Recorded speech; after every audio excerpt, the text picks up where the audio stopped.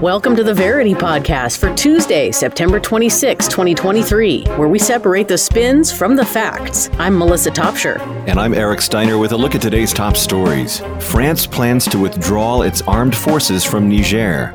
Thousands of ethnic Armenians flee Nagorno-Karabakh. A Washington Post ABC poll shows Trump with a sizable lead over Biden. The Pope urges Western nations not to play games with Ukraine. Protesters march in Spain over potential amnesty for Catalan separatists. Writers reach a tentative deal in the ongoing Hollywood strikes. Senator Bob Menendez pushes back against calls for his resignation. Tucker Carlson is promoted on Russian state television.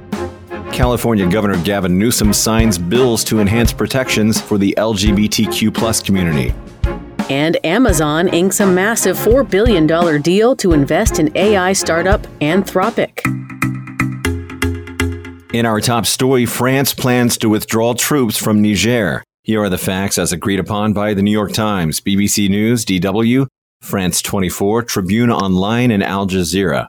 On Sunday, French President Emmanuel Macron announced that Paris will withdraw its soldiers from Niger by the end of the year following weeks of escalating tensions with the country's new military leaders. In an interview with French television outlets, Macron said military cooperation with Niger was over, adding that in addition to withdrawing its 1,500 troops, Paris also decided to immediately withdraw its ambassador and several diplomats from Niger.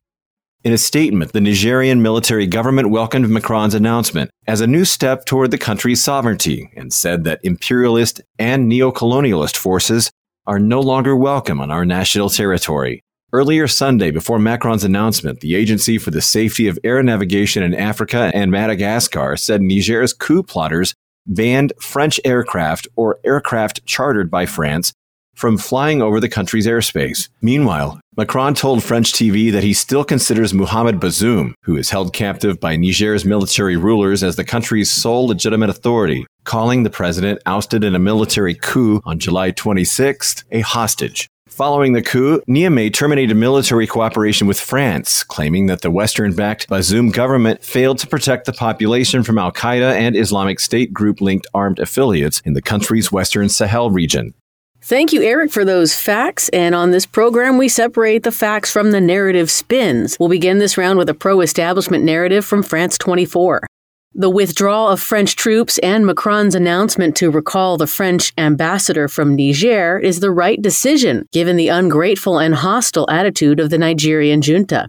The power-hungry coup plotters toppled the elected president for implementing bold reforms, thereby threatening their influence. France has helped Sahel countries like Niger, often alone, to fight Islamist terrorism, and the withdrawal of French troops does not bode well for the future and stability of Niger and the entire region.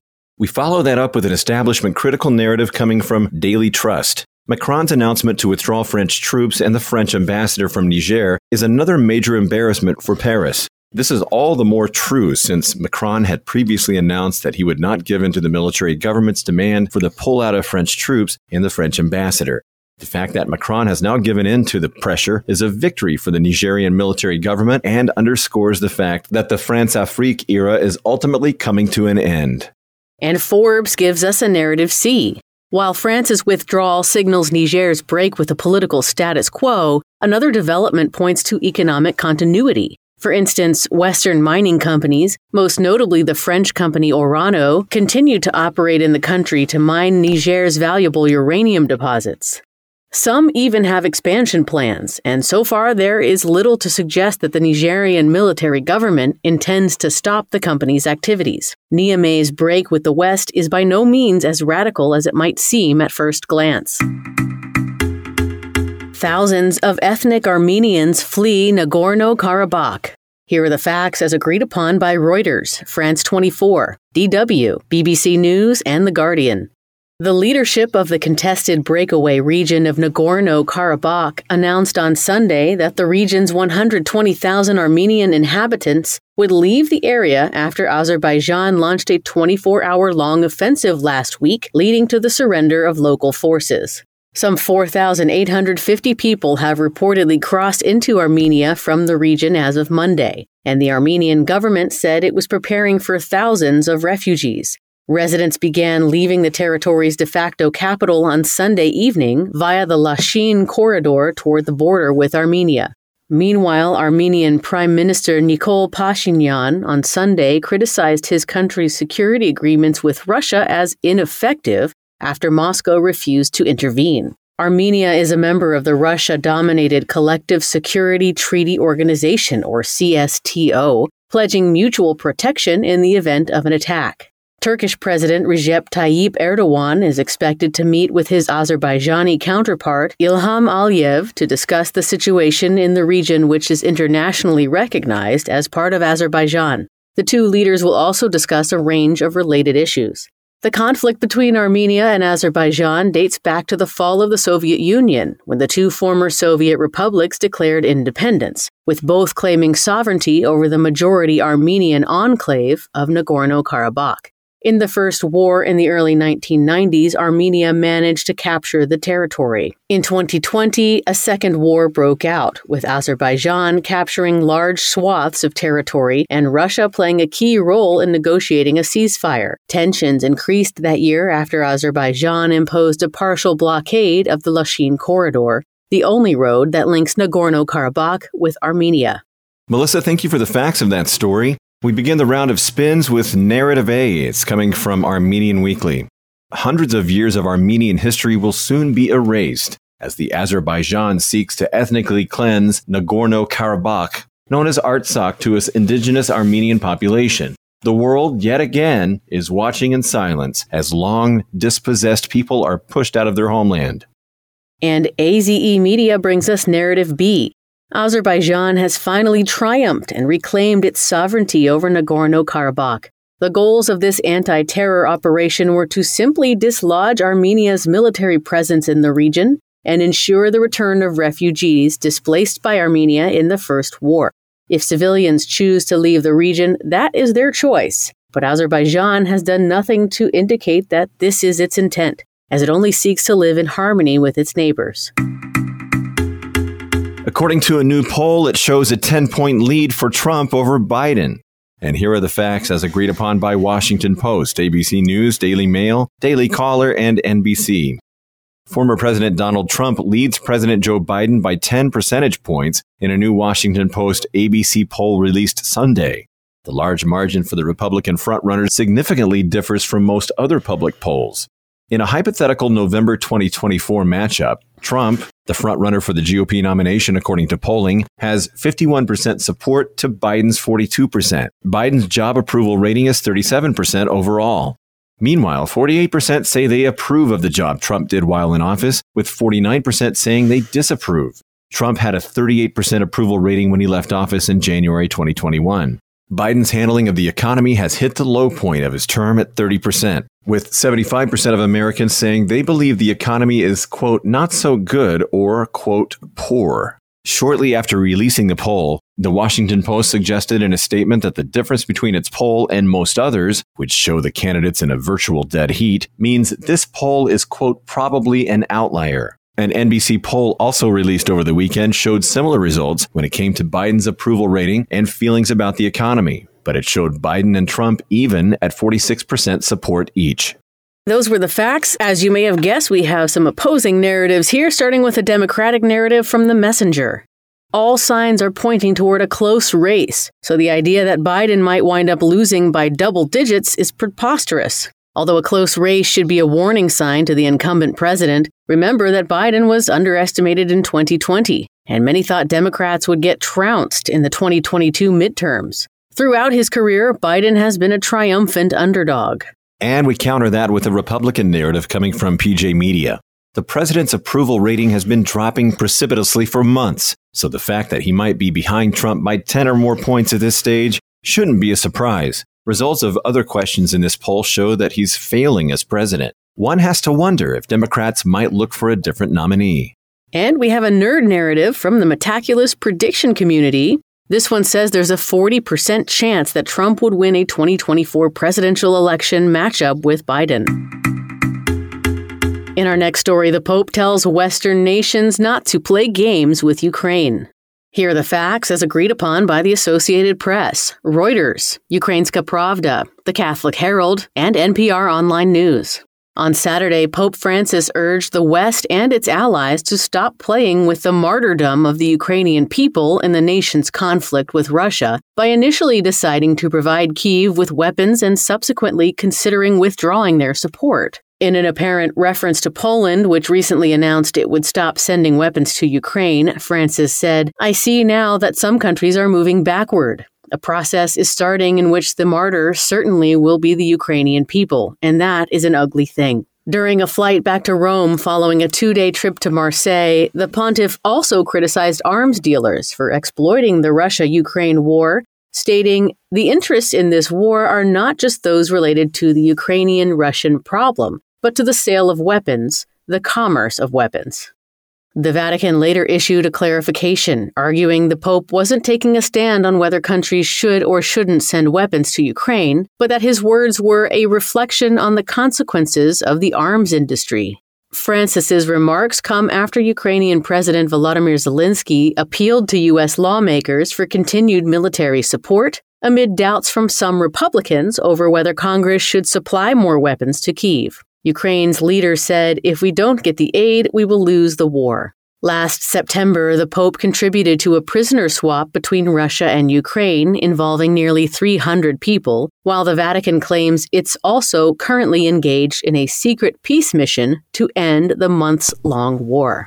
Melissa, thanks for those facts. We begin our round of spins with a pro-establishment narrative, and it comes from Politico. After suggesting the war in Ukraine was a consequence of NATO, quote, barking at Russia's gate, and subsequently offending Ukraine by invoking the enlightened Russian Empire, the Pope is now denigrating the weapons industry as a key driver of the martyrdom of Ukraine's people. Francis should take greater care before sharing his political opinion, as, in his own words, the Catholic Church is not, quote, a political organization. And CTV News brings us an establishment-critical narrative. Pope Francis has condemned Russia's invasion of Ukraine, made countless appeals to end the war, and repeatedly offered to mediate a peace process throughout the conflict. It's disappointing that the pontiff, who rightly calls out those producing weapons of war as a merchant of death, is under fire for stating the truth, that the Ukrainians are paying the price for the greed of Western nations and the actions of the arms industry. We have a nerd narrative coming from Metaculous Prediction Community. It says there's a 36% chance that the next Russian leader will disapprove of the Russian invasion of Ukraine.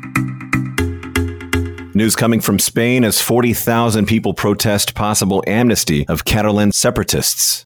Here are the facts as agreed upon by Reuters, The Guardian, DW, and CNN. An estimated 40,000 Spaniards, particularly from the opposition Conservative People's Party, or PP, flooded the streets of Madrid Sunday to protest acting Prime Minister Pedro Sanchez's plans to offer amnesty to Catalan separatists in order to keep himself in office after he failed to win July's election. The People's Party, led by Alberto Núñez Feijóo, came in first in July's inconclusive general election, though the party fell well short of the majority needed to form a new government. Meanwhile, the ruling Spanish Socialist Workers' Party, led by Sanchez, will also lack the necessary votes unless it gains the support of the Catalans. Among the separatist leaders, Sanchez needs to pull to his side his exiled former Catalonia leader Carlos Puigdemont, who is wanted in Spain for encouraging the region's secession in 2017.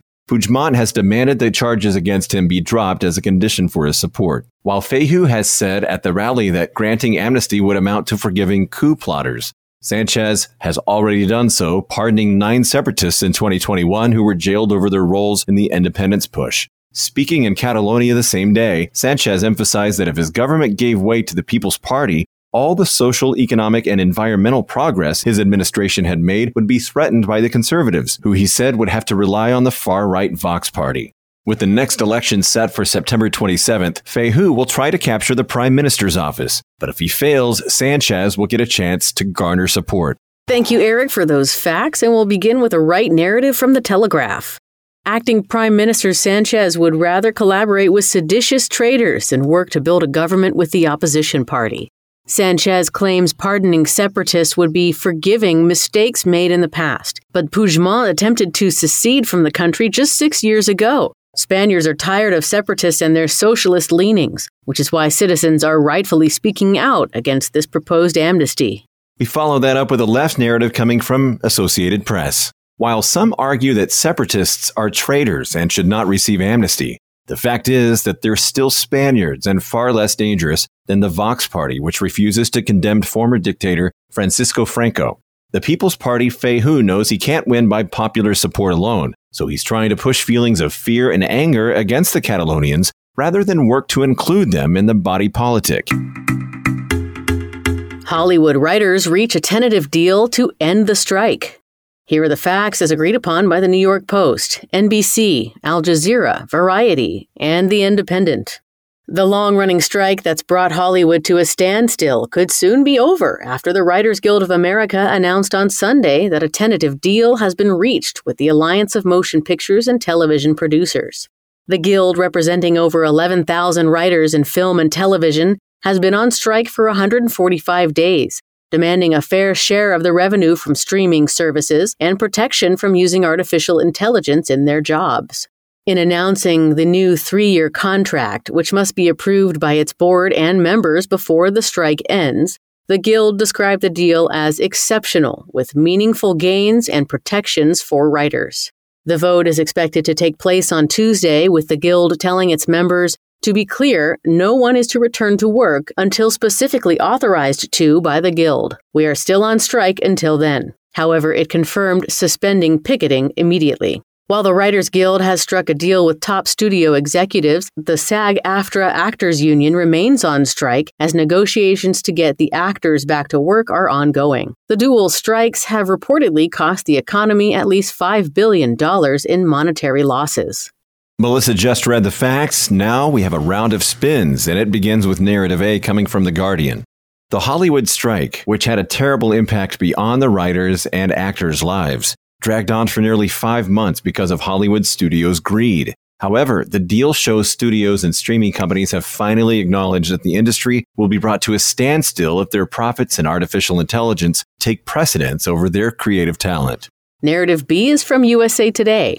Instead of holding the entertainment industry hostage over artificial intelligence and decimating local economies, Hollywood's writers and actors should have used the technology to supplement and improve their work. The unprecedented dual strikes could backfire and allow studios and streaming to eliminate the creatives from the artistic process for good.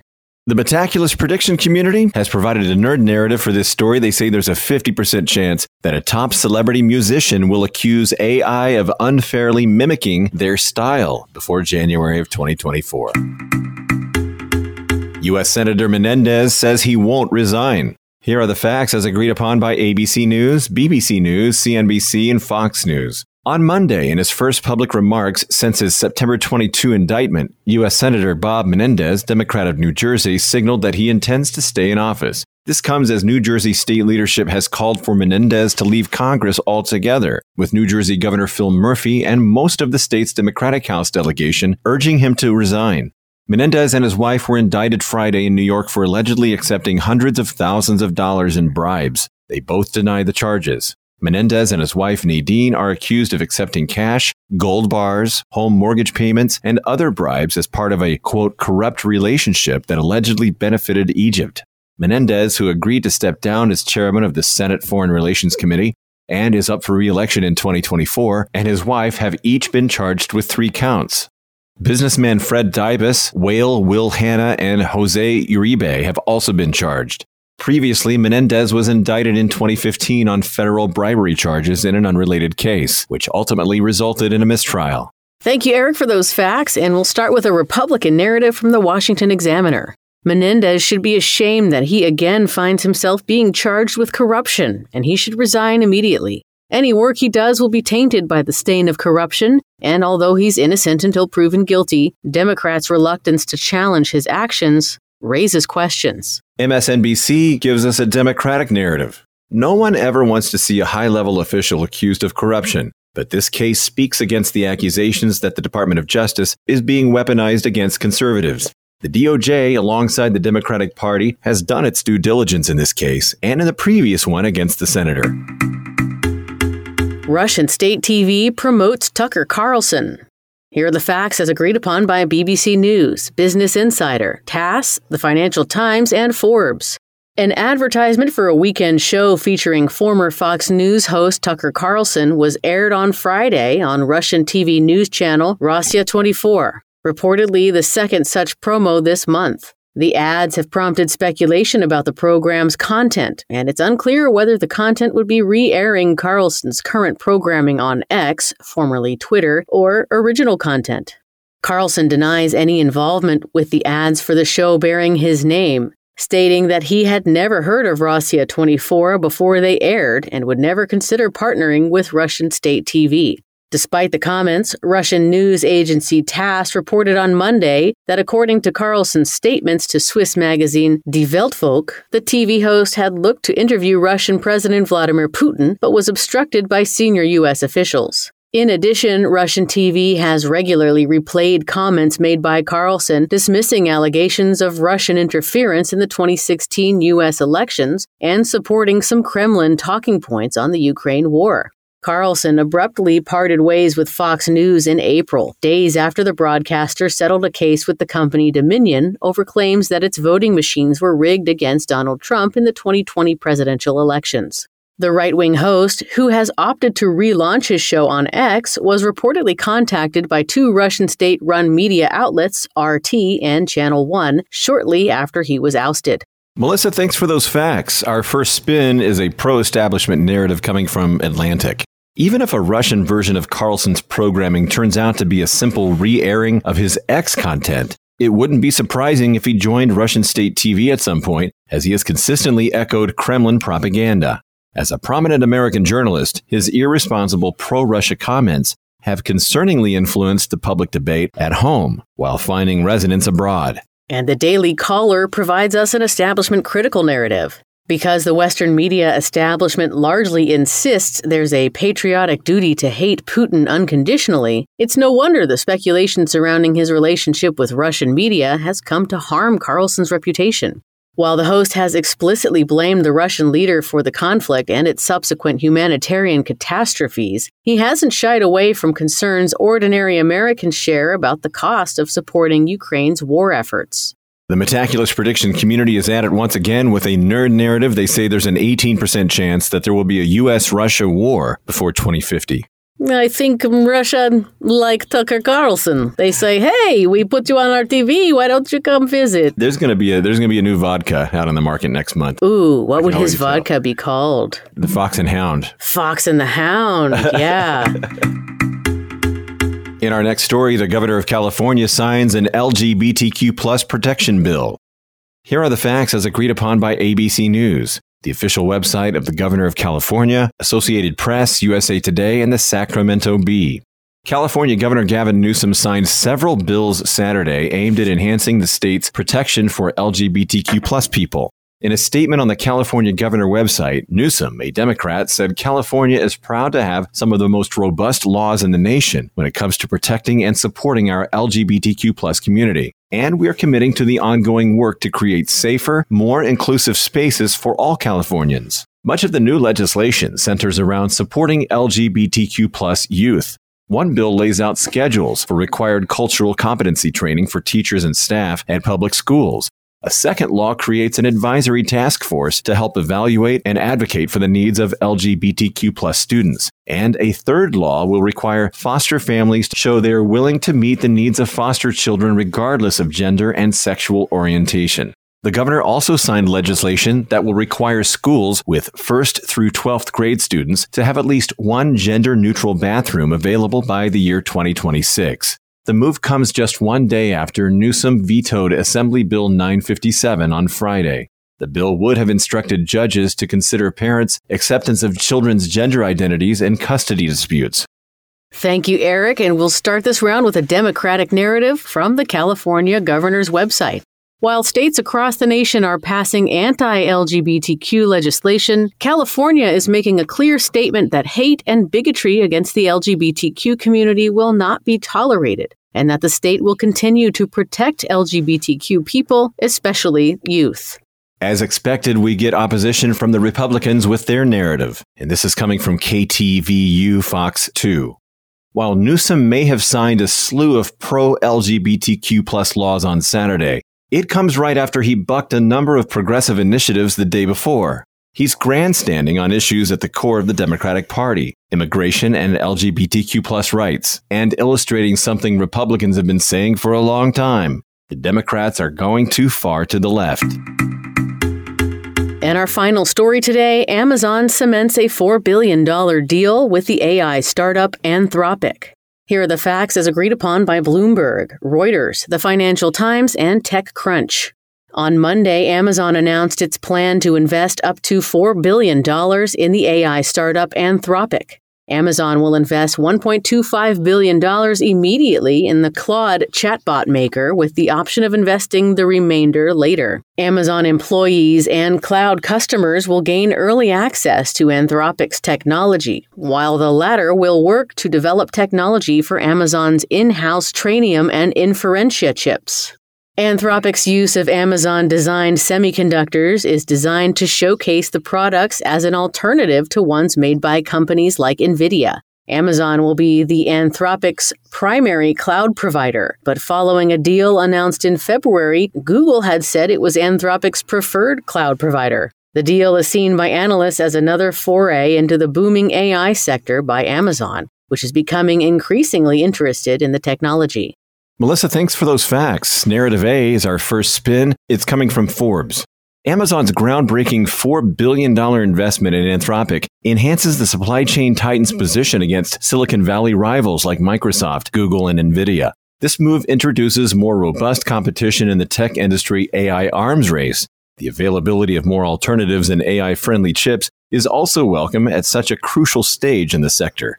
And here's Narrative B from the Wall Street Journal. While this large dollar deal is notable, Anthropic is entangled in multiple cloud infrastructures, Google and Amazon, making the dynamics between the three companies somewhat hazy. Anthropic leaders have insisted nothing has changed in its February deal with Google, so the impact of the Amazon deal on the AI boom remains to be seen. And the nerds from Metaculus prediction community say that there's a 50% chance that Anthropic will enable users to identify AI-generated content before July 1st, 2024.